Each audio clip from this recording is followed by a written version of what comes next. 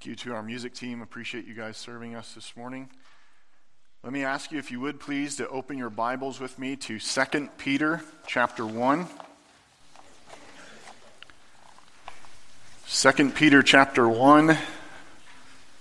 As we continue our series, in fact, wrap our series called Knowing the Triune God. We spent a couple of weeks, two previous to this one, now our third week, thinking about the Trinity. Certainly not enough, but what can you do? That's how it goes. We could spend so much longer thinking about the triune nature of God. We could give so many more pop quizzes and have so many more conversations about God in Himself, who He is most fundamentally. As we think about getting to know God, we realize that that is the very thing that Jesus Himself said is eternal life. In John 17:3, He says, "This is eternal life, that they know you, God, and the one whom you have sent, Jesus Christ." So the knowledge of God is eternal life, and it's important to know God. And I think we know that, of course, but I'm not sure that we think most deeply about the realities that to know God is beginning, first of all, at its basis, is to know that God is triune. To know that God is not just a ruler or a creator or a savior. He is those things. But before He was any of those things, He was Father, Son, and Holy Spirit. And that fundamentally shapes the way not only that you see God, but it shapes the way that you live your life and the way that you see other people as well. So we continue our series and finish our series this morning called Knowing the Triune God, as we think this morning then about living in the knowledge of God. We've been asking a series of questions that have shaped each one of our messages. First of all, part one, the first question we asked was, what does it mean to know God? What does it mean to know God? If we're going to think about knowing God, then we need to know what know actually means. What does it mean to know God? And we concluded from that, based on several passages and landing in 1 John chapter 1, we concluded from that to know God means to be brought into the fellowship of the Trinity. Father, Son, and Holy Spirit. So salvation, the knowledge of God, is not just knowing about God, but knowing God. And that makes all the difference in the world, doesn't it? A lot of people can know about God. Satan knows about God. But it's an entirely different thing to know God. I'm not sure the church really gets that very well. I'm not sure I get that very well. To know God is to be brought into the fellowship of the Trinity. This is why a mere definition of fellowship as socializing will not do.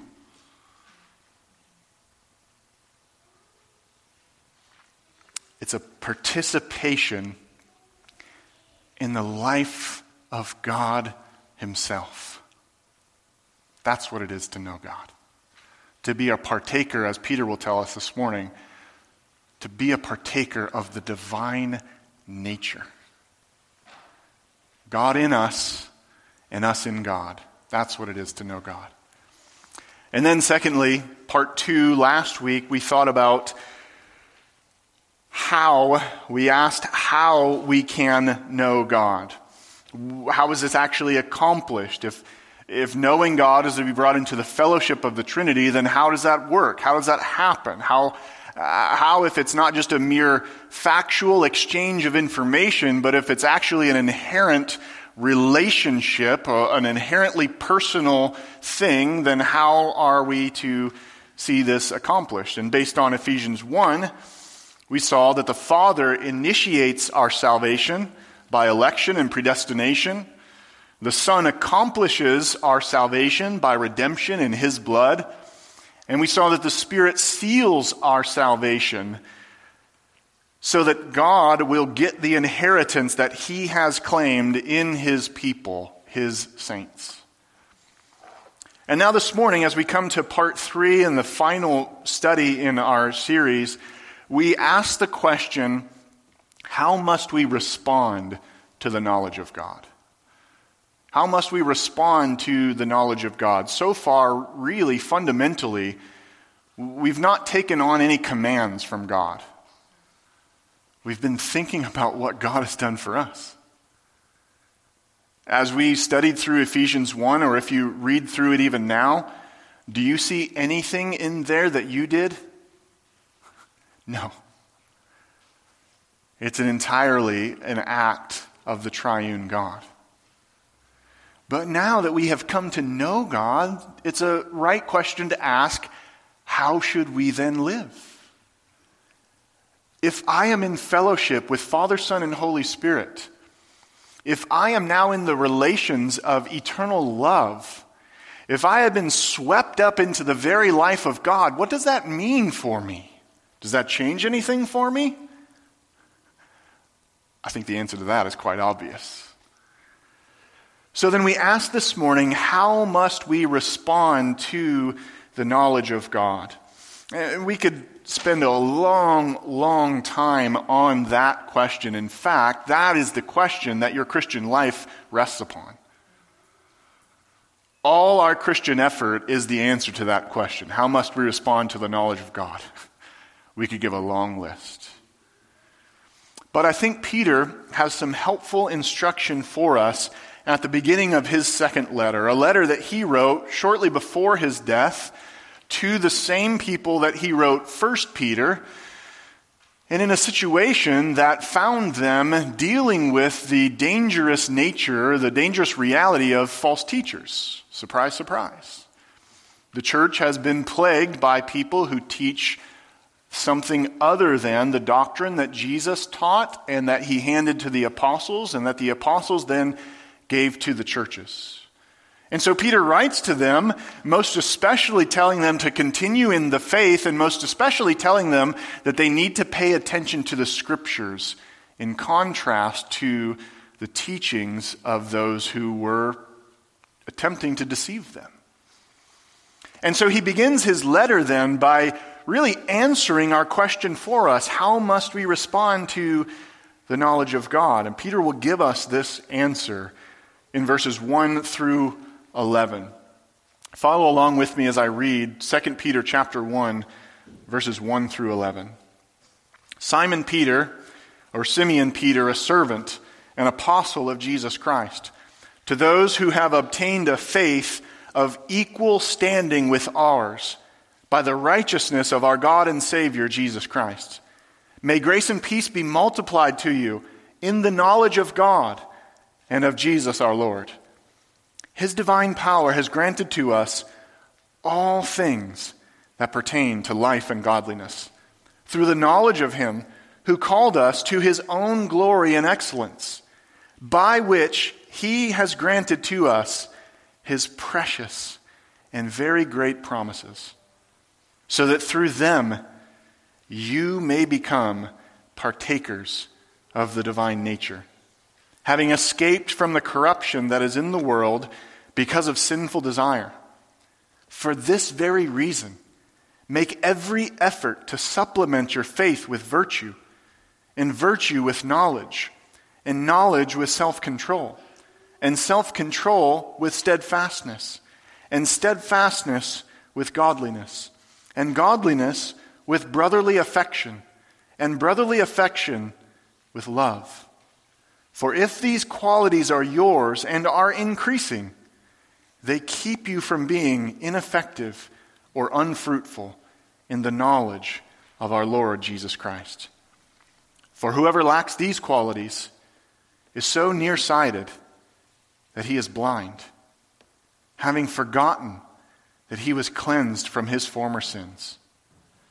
Therefore, brothers, be all the more diligent to confirm your calling and election.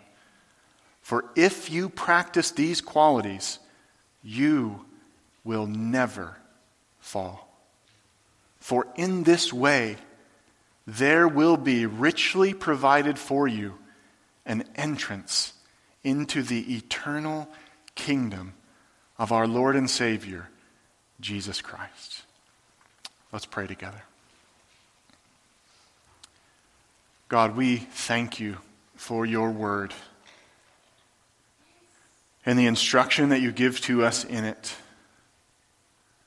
We pray, O God, that you now would help us to receive this instruction, that you would open our minds, open our eyes, humble our hearts to receive the nourishment that your word gives to us. We praise you that you have given us instructions. You have not only told us what you have done for us, but you have also told us how we are to live in light of what you have done for us. You have not only told us about our past and our present, but you have told us about our future. A future which has been secured by you, Father, Son, and Holy Spirit.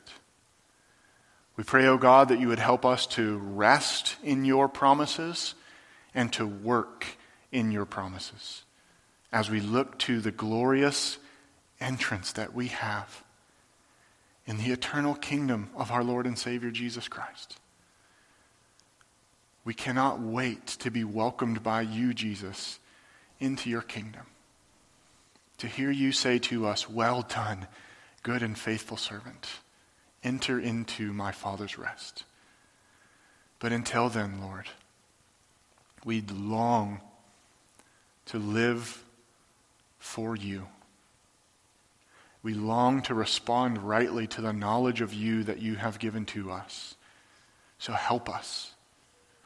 We believe what you say, Lord, that man shall not live by bread alone, but by every word that proceeds from the mouth of God. And so we say, speak, O Lord, for your servants are listening. This we pray in Jesus' name. Amen. Here in 2 Peter chapter 1, verses 1 to 11, we have the answer to our question. How must we respond to the knowledge of God? Peter tells us. And you'll notice that in his response, he gives us a sort of a roadmap that begins in this life and then ends all the way in heaven. So how are we to respond then to the knowledge of God? Well, first of all, in verses 1 to 4, we see that we need to understand the resources God has given us. Verses 1 to 4 highlight for us the resources that God has given us. And you might think to yourself, well, that's not really a response, is it? Yes, it is. We'll see, as we see in every other part of the Scriptures, and as Peter loves to do, as we saw in 1 Peter, Peter loves to mix in indicatives and imperatives. He loves to mix in statements of fact about what God has done for you and statements of command about what you are to do in light of that. But before we can think about how we live for God, we must remember what God has done for us so that we can live for God. If we get that order wrong, then we just become a bunch of self-righteous Pharisees. Self-righteousness will always burn you out. But remembering the resources that God has given to you, that is the key to the Christian life. So what are these resources then? Well, first of all, Peter highlights for us the gift of faith. He begins, Simeon Peter, sometimes called Simon, sometimes called Simeon Peter, and he describes himself as a servant or a slave and an apostle of Jesus Christ. Peter's not concerned about emphasizing his social status. Peter is concerned about teaching people who Jesus has made him to be. And who Jesus has made him to be, first of all, even before he is an apostle, is a slave of Jesus Christ. A badge which Peter wore proudly. A badge which every Christian wears proudly. So Peter is a slave and an apostle of Jesus Christ, and this gives him the authority and the position from Jesus Christ to be able to give us this instruction. And then he tells who he's writing to those who have obtained a faith of equal standing with ours by the righteousness of our God and Savior Jesus Christ. Peter, in his first letter, spelled out specifically by region who it was that he was writing to. But Peter, in his second letter, perhaps affected by how close he was to his very own death, Peter, in his second letter, is not so concerned about the proximity in which they lived, the location in which they lived. Peter is concerned to communicate to them about the gift they have received from God. To those who have obtained a faith. If you obtain something or receive something, the only action you did was hold out your hands. Peter is highlighting for us, he's highlighting for them the reality that the faith that they stand in, the faith that they hold, the faith that they will defend, the faith that Peter was about to die for, is inherently a gift that God gives. And then he spells out the quality of that faith. I'm sure that they, like us, wrestled with the same problem. The problem of elevating spiritual leaders above themselves. They likely thought, as we thought, well, of course, Peter can live for Jesus. He's an apostle, for crying out loud. But Peter wants them to know that even he, as an apostle, has the same exact type of faith that they, as non-apostles, and in fact, many Gentiles, have. That their faith is not second class to an apostle or to a Jew, but in fact, their faith is of the same standing as the apostle himself. Why? How could that be? Notice what the faith rests upon. By the righteousness of our God and Savior, Jesus Christ. How is it that the faith that these Christians held and the faith that we Christians hold, how is it that it is of equal standing with an apostle of Jesus Christ, one who saw him face to face both before his death and after his resurrection? How is it that the faith that they hold can be the very same thing? Because the faith is not dependent upon them. The faith is dependent upon the righteousness of our God and Savior Jesus Christ. That's how. And so you go down the line of godly people from the 60s AD all the way to 2022. And you see that the saints have stood not on their own righteousness, but on the righteousness of Jesus Christ. This is the thing that Christians get that non-Christians don't get. I'm a Christian not because of what I've done. I'm a Christian because of what Jesus has done. And so people look at Christians and they say, well, you're just a bunch of goody two-shoes. All you're ever concerned about is doing good. And we say, well, we are concerned about doing good. But I'll tell you right now, I'm not a good person. In fact, Jesus said that there's only one who's good, God. I'm just a sinner. But before God, by the Holy Spirit and the finished work of Jesus Christ, the righteousness of Jesus Christ gets credited to me by faith in him. A faith that has been obtained, not exercised, but a faith that God has given to me, so that what I hold is entirely secured by the one who has given it, and by the one who is the foundation for it, Jesus Christ. And so he tells them about this great gift of faith. And then He tells them about the grace and peace that they have received in verse 2. What's the second resource that God has given to us? Grace and peace. In fact, in verse 2, not only does Peter mention grace and peace, one of Paul's favorite things to mention, but he actually prays and blesses them in such a way that the grace and peace in which they stand in the faith and righteousness of Jesus Christ, he prays that it would actually be multiplied to them. He says, may grace and peace be multiplied to you. Grace and peace they are already in. Grace and peace the Christian is already in. The grace of God, the undeserved favor of God, all the blessings of God, adoption as sons of God, everything that is not hell is grace. And in addition to that grace, and as an outflow of that grace, the Christian receives peace.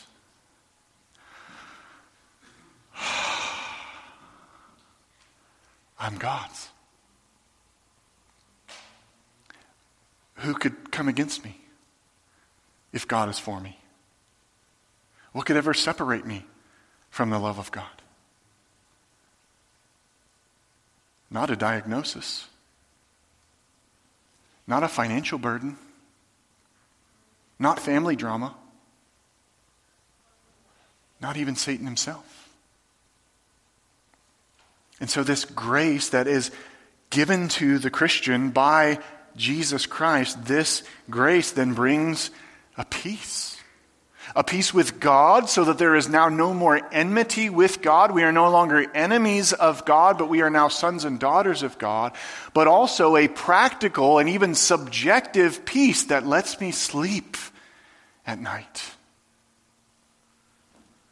And Peter prays then that this grace would be multiplied to them, that it would increase abundantly, that it would flow out, that their cup, as David says in Psalm 23, would overflow. And isn't this the very promise of God? How is this grace and peace going to be multiplied then to the Christian? Peter tells us. It will be multiplied in the knowledge of our God and Savior Jesus Christ. The way in which this peace, this grace will be multiplied to us, the way in which it will flow increasingly and abundantly is specifically in the knowledge of our God and Savior Jesus Christ. Now, this word for knowledge is a superlative. Some of our translations say full knowledge. It speaks here most likely to the very fact of our conversion. It reminds these Christians and reminds us that before I met Jesus Christ, I did not know God. Perhaps I knew about him. I maybe was catechized. I maybe memorized all the Awana verses. I maybe was even baptized. I knew about him, but I didn't know him. But here, Peter reminds us that it is specifically through this knowledge, in this knowledge, that grace and peace will be multiplied to us. What resources has God given to the Christian? He's given us faith. He's given us grace and peace. And then Peter continues. Not only has he given us faith and grace and peace, but he's given us all we need for godly living. And this is what Peter highlights for us in verses 3 and 4. All we need for godly living. There's a little bit of a difficult translation. Peter's Greek is difficult here. Verse 3 really begins with something like seeing as his divine power. But many of our translations smooth that out, so it's a little easier to read. His divine power, Peter says, has granted to us all things that pertain to life and godliness. As if the gift of faith wasn't enough, as if grace and peace weren't enough, Peter tells us, and it's as if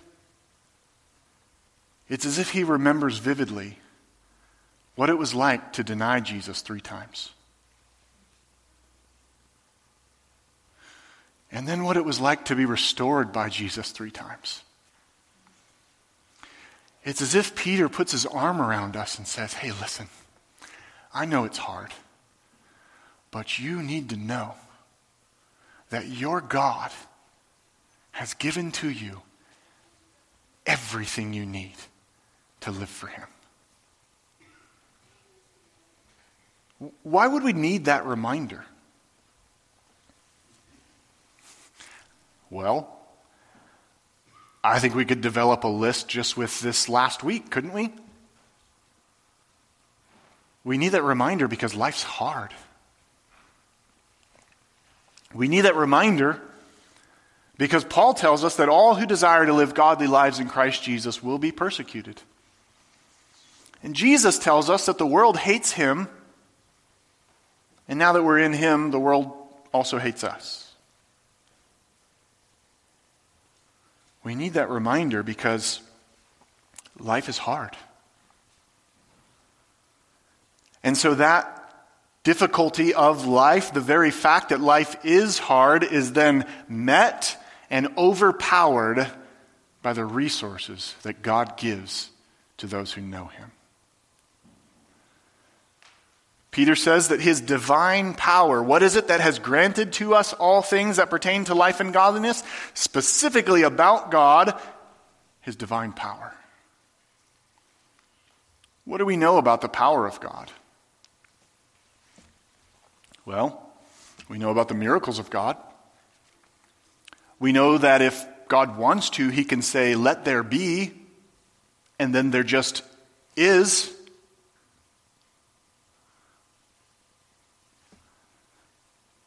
And most especially, we know that God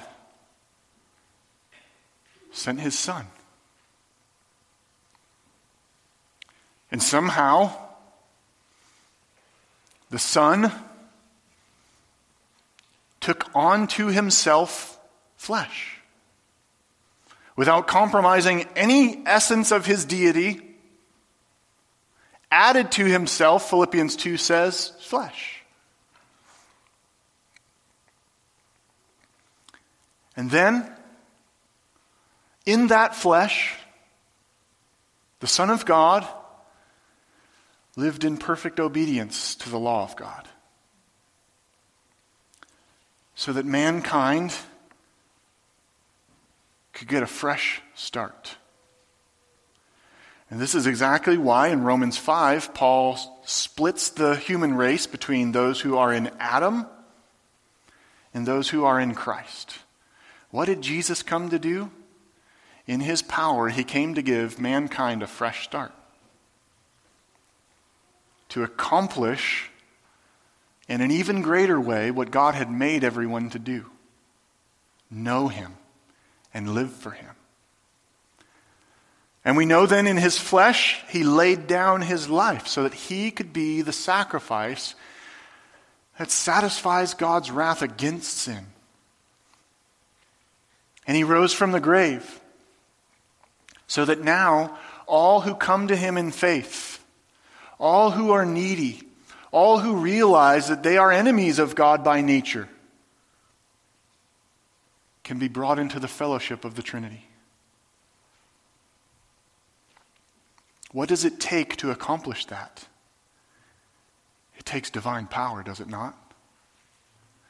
And this, Peter says, is the same power that he has used to grant Christians all things that pertain to life and godliness. Which means the Christian can never say, I just can't do it. Go with me for a minute here. You don't have to publicize it, but go with me for a minute here. I want you in your mind, as best you can right now, first thought that pops into it, I want you in your mind to picture your biggest struggle with sin. I want you to think about the thing that you think is never going to go away. The thing that you're even afraid to tell other people about. And now I want to ask you, what does the Bible say about that? It says, my friend, that his divine power has granted to you all things that pertain to life and godliness. You can't do it on your own. This is why you must remember the resources that God has given to you. Because you don't do it on your own. You don't have to do it on your own. How is this divine power that has granted to us all things, how is it exercised? How does it come through us? Peter explains, through the knowledge of him who called us to his own glory and excellence. This is not to say that the more you know about God, the more power you have in your life. This is to say that every Christian knows God. And that every Christian, whether they're 5 or 105, has the very same capacity to live for God. This granting of all things comes through the knowledge of him. And who is this him? He is the one who called us to his own glory and excellence, or perhaps by his own glory and excellence, or through his own glory and excellence. Peter highlights for us once again the resume of Jesus Christ. What does he have? Well, he has a lot of things. But here, Peter wants to point us specifically to his glory. Glory, which Peter is going to say in a little bit, that he saw when Jesus was transfigured on the mount. Glory that, if you're familiar with the Old Testament, you know about a glory that shines so brightly and exposes the sin of mankind so deeply that Isaiah was left thinking he was going to die when he saw the glory of God. And yet it's this very glory by which he has called us. And we know then that it is this very glory which we will be brought into one day. And not only his glory, but his excellence, his moral purity. How is he able to call sinners who are of opposite than excellence, who are filthy, dirty in their sin, how is he able to call them? Because he's excellent. You will never know him unless you realize the guilt and the filth of your sin and the supremacy of his excellence. And you realize that the bridge between the gap is the payment that he paid and the faith that he gives.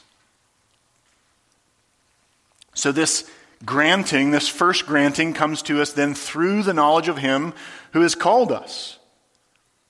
And then there's a second granting in verse 4, by which he has granted to us, so it's by this glory and excellence, he has granted to us his precious and very great promises. Now, Peter could have just said his promises, right? But Peter wants to emphasize the quality of the promises. Peter says there are two things. They're precious, which means they're invaluable. You can't put a price tag on these promises. And then he says they're very great, which is a superlative of the word mega, of the word great. They're not just great, they're very great. They're exceedingly great. They're the greatest that you can imagine.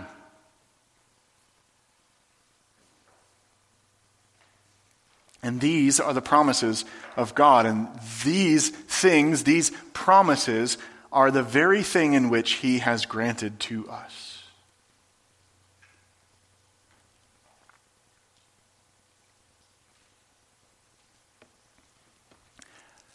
I wonder then how much you know about the promises of God.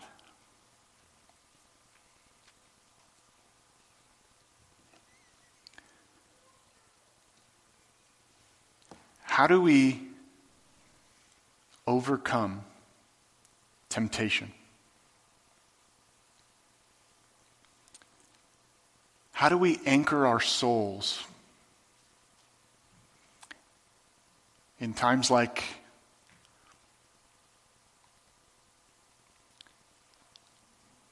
when, searching for the right word here and also trying to be careful,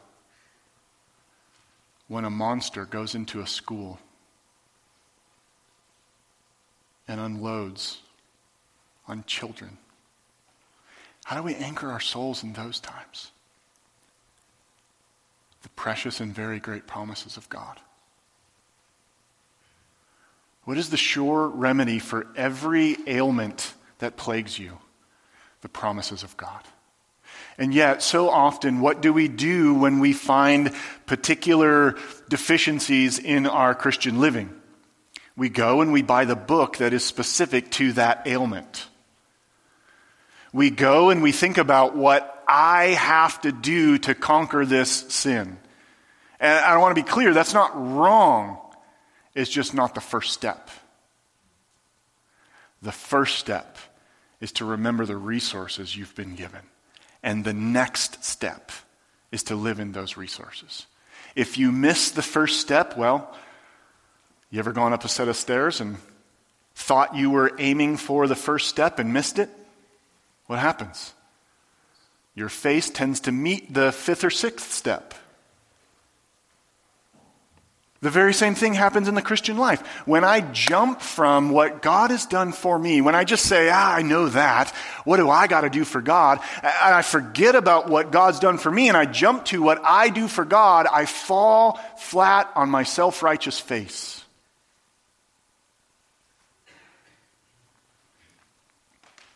Think about how many times in your Christian life you've been burnt out. How many times you've said to yourself, and maybe to others, I just don't think I can do this anymore. It's too much. The bar is too high. In that moment, what have you done? You've forgotten how you got there in the first place. You've forgotten that you did not become a son of God because you're awesome. You did not become a daughter of God because his squishy little heart just loves you so much. You've been adopted by the Father through the Son, and that is secured by the Spirit. And that is the basis for the Christian life. That is the very first way in which we respond to the knowledge of God. We stay there. We stay there. And we don't forget. We're not going to study the whole book of 1 Peter, or 2 Peter rather, but Peter is going to say, actually, look down at verse 12. He says, therefore, I intend always to remind you of these qualities so that you know them and are established in the truth that you have. I think it right, as long as I am in this body, to stir you up by way of reminder, since I know that the putting off of my body will be soon, as our Lord Jesus Christ made clear. And I will make every effort so that after my departure, you may be able to, at any time, recall these things. Why is Peter so concerned about reminding them? Because Peter knows how easy it is to forget. And as he feels the cold breath of death on his neck, he says, listen, saints, I want you to remember. I know you know, but you don't know like you think you know. You need to remember. And he reminds them. It's these promises that God has granted to us. And what then happens because of these promises? He's granted us these promises halfway through verse 4, so that through them, the promises, you may become partakers of the divine nature. Which leaves you scratching your head, right? It almost maybe even leaves you uncomfortable. Wait a second. Partakers of the divine nature, that's got to be a bad translation. The early church used to call this the deification of the saints. A phrase that to them by no means meant that they would become God, but a phrase that probably makes us a little bit uncomfortable, doesn't it? Deification means to be made like God.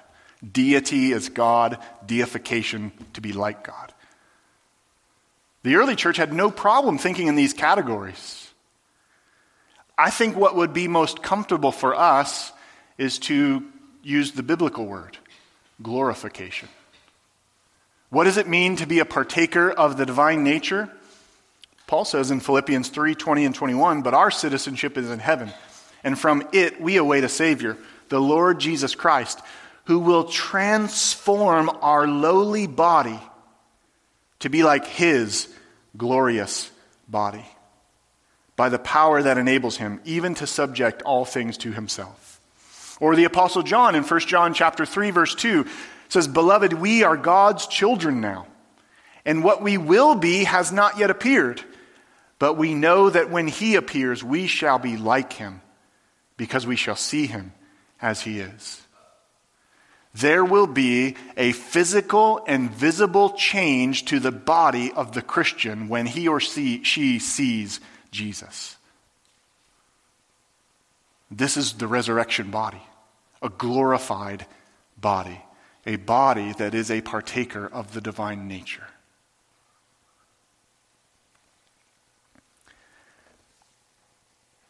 It's almost too much to grasp, isn't it?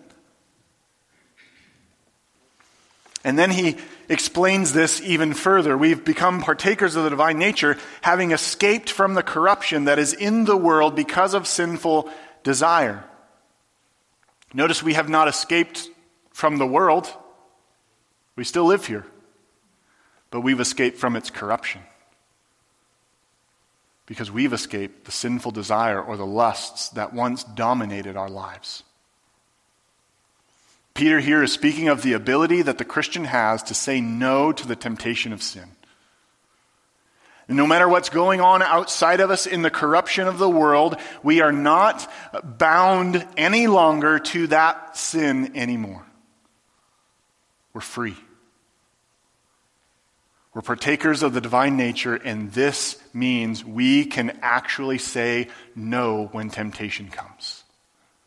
And all of this is still a gift of God. We have a new ability to resist the temptation of sin because we've been filled by the Spirit, we have been united with the Son, and we have been adopted by the Father. And that changes everything for us. And so, he's given us all we need for godly living. We see first of all, the resources that we have. Secondly, in verses 5 to 9, we see the response that God expects from us. Now we can get to the application. Now we get to the commands. But not until we remember what God's done for us. The response that God expects from us is here in verses 5 to 9. And the first of these responses is to pursue godly character in verses 5 to 7. Peter says in verse 5, for this very reason. For what very reason? For the very reason that we are now partakers of the divine nature and have escaped the corruption of the world in the desires of the flesh. For that reason. For the reason that God has granted to us all things that pertain to life and godliness, and has granted to us his precious and very great promises. For that reason. He says, make every effort to supplement your faith. And then he gives a list of virtues, of characteristics, of godly qualities in which we are to make every effort to add into our faith. The command here is to supplement or to supply. Then before we get to supply or to supplement, we get the way in which we are supposed to supplement or supply our faith. By making every effort. Or by pursuing with all diligence. You see, now Peter has told us what God's done for us, and now he tells us what we are to do in light of what God's done for us. And he tells us, effectively, Christianity is not for the lazy. If there's one thing the Christian is to be singularly laser-focused on, it is the development of godly character. We do that through our parenting, through our marriages, through our singleness, through our jobs, through our service. But that is the goal, to grow in godliness. Make every effort, he says, and yet I wonder how much we put effort into many, many other things before we actually put effort into the one thing Peter tells us to do. Make every effort to supplement your faith. Notice that Peter begins with faith, and then he extends from faith this chain that leads us all the way from faith to love. This was a common way of explaining virtue in Peter's day. Even the secular philosophers used it. In fact, they used many of these very same characteristics. But Peter says these characteristics are based on the foundation of faith. What faith, Peter? The faith that you have obtained by the righteousness of Jesus Christ. Supplement that faith then. Add to that faith then, first of all, virtue or excellence. The same word that was used back in chapter 3 to describe what Jesus has. Supplement your faith with virtue or with excellence. Peter says that we are to make every effort to be growing in moral excellence. Socrates, Aristotle, they both said the very same thing.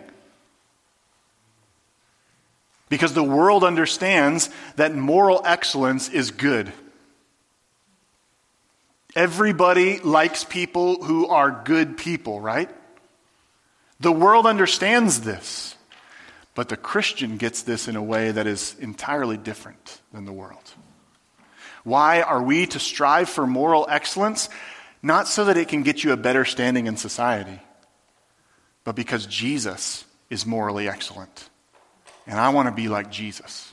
That's why. And in addition then to this moral excellence, this virtue, we add to that virtue knowledge. Knowledge of what? Well, Peter will explain knowledge of what at the end of his book. 2 Peter chapter 3:18 says, "But grow in the grace and knowledge of our Lord and Savior Jesus Christ." What knowledge is the Christian to grow in? Specifically, knowledge about Jesus.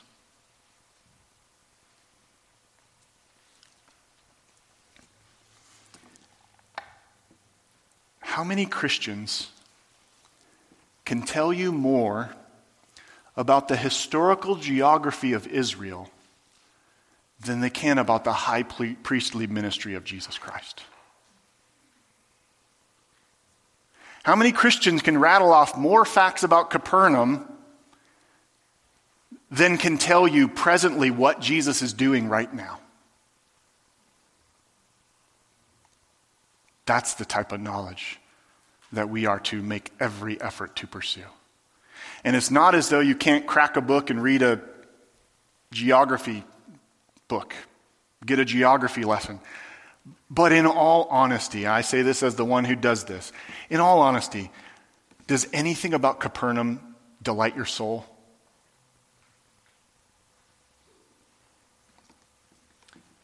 Does anything about Jesus not delight your soul? You see, there's a difference there, isn't there? We are not just a bunch of eggheads. We should not be just a bunch of eggheads who run around bumping into people because our heads are so fat with information. We pursue the knowledge of Jesus Christ. And sometimes geography helps us do that, but not as an end of itself. We pursue the knowledge of Jesus Christ because that's what people who really know him actually do. So we supplement our virtue with knowledge, and then to knowledge, Peter says, add self-control. Self-control. This takes us back then to the escape from the corruption that is in the world because of sinful desire. What does it take to avoid sinning for a Christian? Well, amongst other things, it takes self-control. It takes the ability to rein in that emotion, to pull back in that word that you so desperately want to say and say, no. God wouldn't want me to think that. God wouldn't want me to say that. God wouldn't want me to act that way. God wouldn't want me to hit send. Whatever, fill in the blank. God would not want me to do that. And this is what we need if we are to live for Jesus Christ, self-control. It actually matters how we live in this world. In his first book, Peter told these folks to be careful in the way that they live before non-believers. He said to let your conduct be honorable among the Gentiles. Meaning, the Bible tells us it is important the way we live before non-Christians. They're going to say all kinds of wrong things about us, but not all the time. We need to make sure that those wrong things that are said about us aren't actually right. And so we need self-control if we're going to live in this world, in this body that is still plagued by its temptations. And then, in addition to that self-control, Peter says to add steadfastness. If self-control is the ability to say no to sin, steadfastness is the ability to keep going when things are hard. The word steadfastness means the ability to bear up underneath the weight of a situation. And we all know what it's like to be under the weight of a situation, don't we? That moment when your heart starts to beat a little bit faster, when your head pounds a little bit, when you feel a tightness in your chest, or that moment when your heart is broken and you just think, that's it, I'm done. I'm tapping out. We make every effort to supplement our faith with steadfastness. I wonder how much energy we exert trying to get out of the difficulties that God has put us in.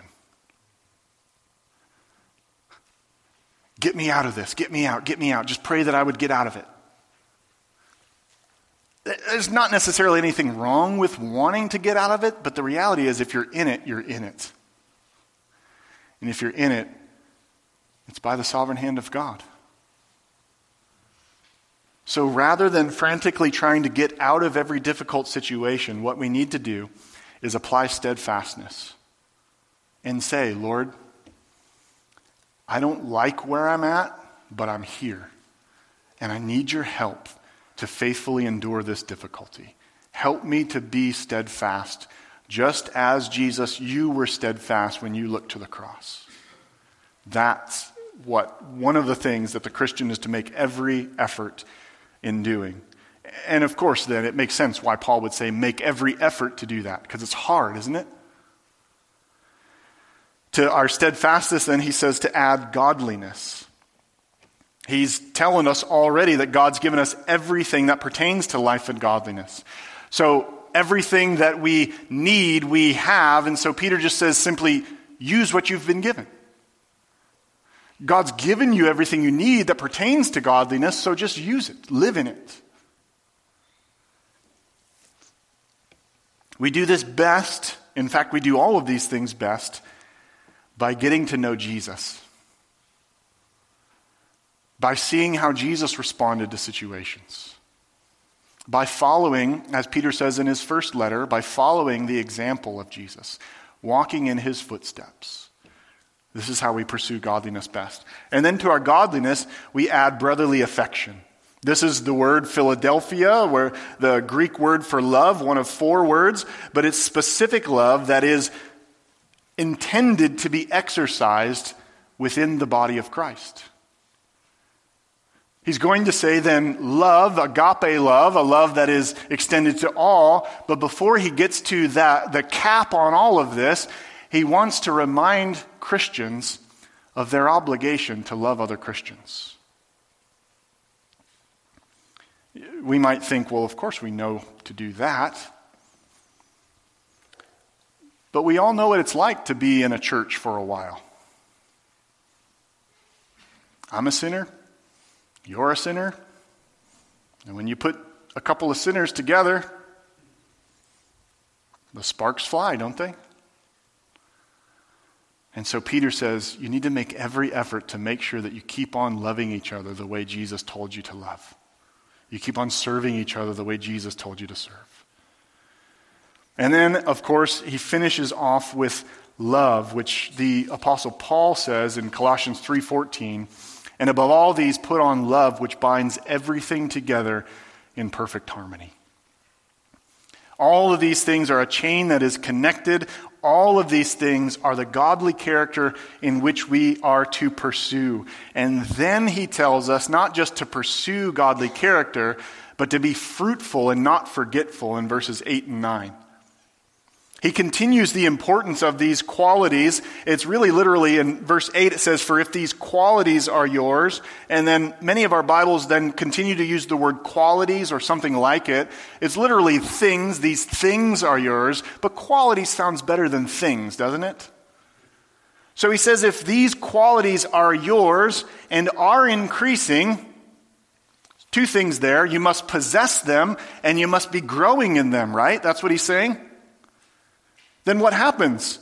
They keep you from being ineffective or unfruitful in the knowledge of our Lord Jesus Christ.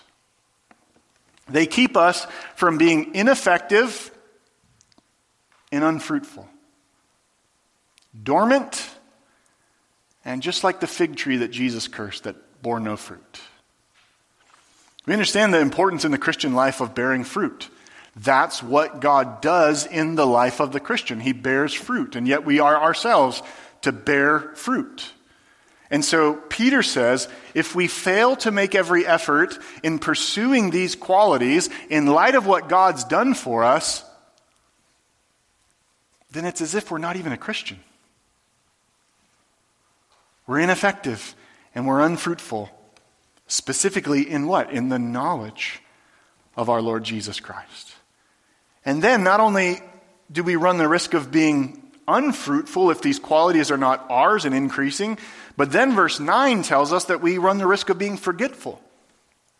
He continues, for whoever lacks these qualities is so nearsighted that he is blind, having forgotten that he was cleansed from his former sins.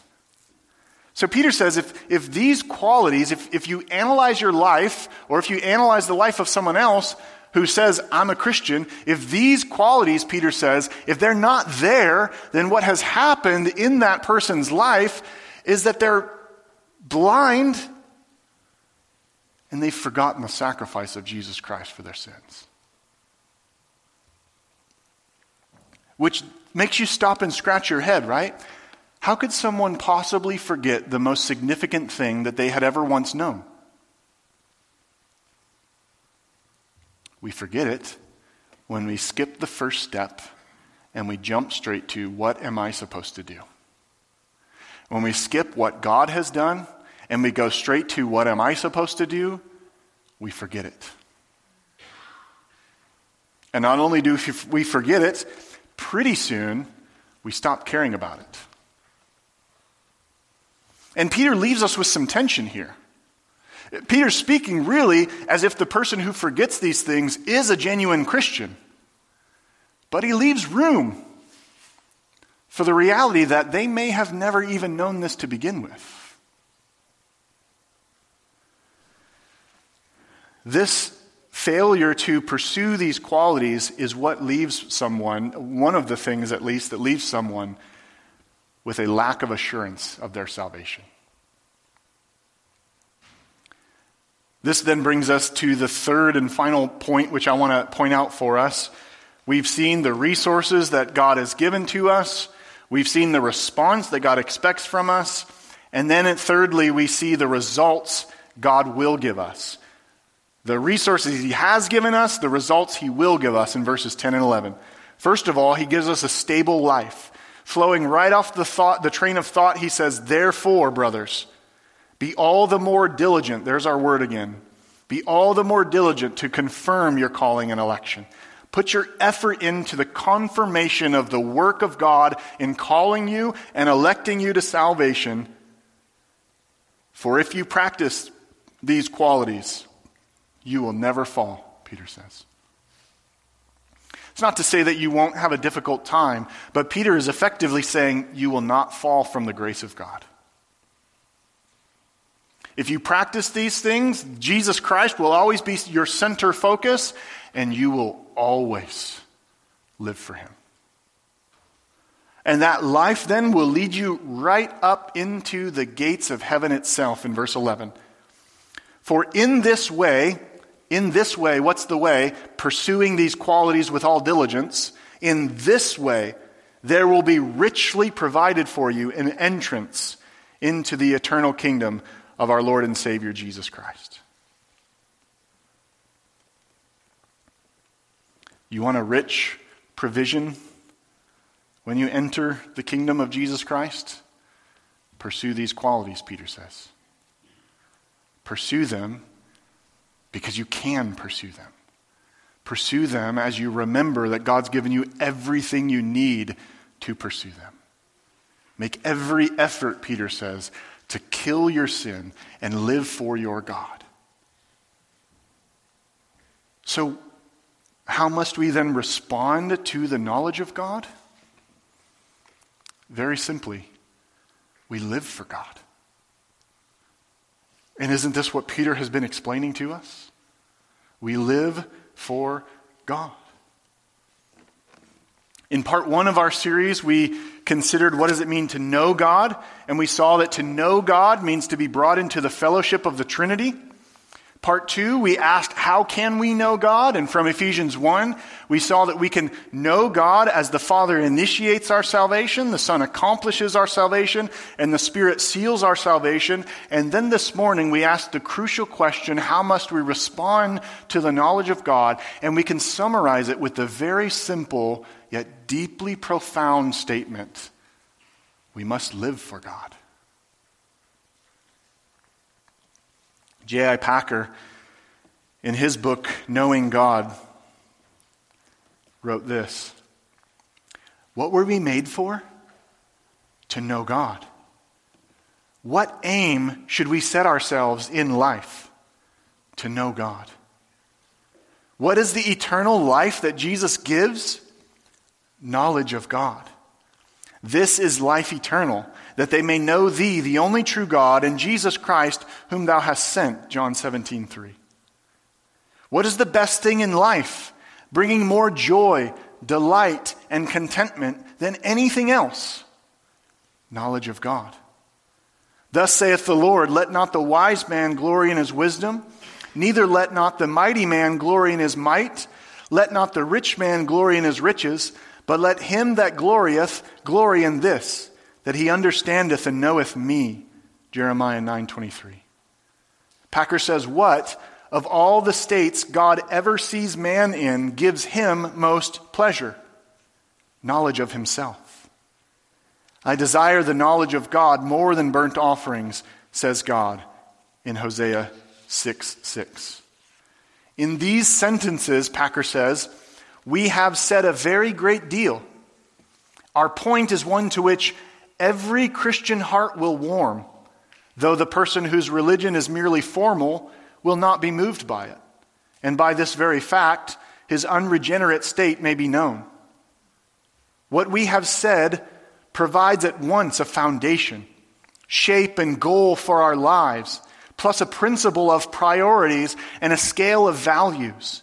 Once you become aware that the main business that you are here for is to know God, most of life's problems fall into place of their own accord. And then he says, what makes life worthwhile is having a big enough objective, something which catches our imagination and lays hold of our allegiance. And this the Christian has in a way that no other person has. For what higher, more exalted, and more compelling goal can there be than to know God?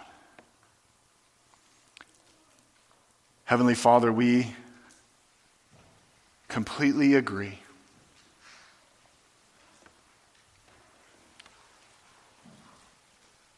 And we pray, Lord, that you would make this the theme of our life. That there is nothing better, nothing higher than knowing you. Remind us of the resources that you have secured for us, resources that you yourself have given to us, Father, Son, and Spirit. Remind us of the requirements that you have for us. Energize us with those resources so that we might pursue godly character, not be unfruitful and not forget. And remind us of what we have coming for us in the knowledge of you.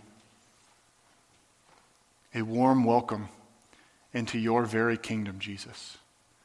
Teach us these things, O God, we pray. In Jesus' name, amen.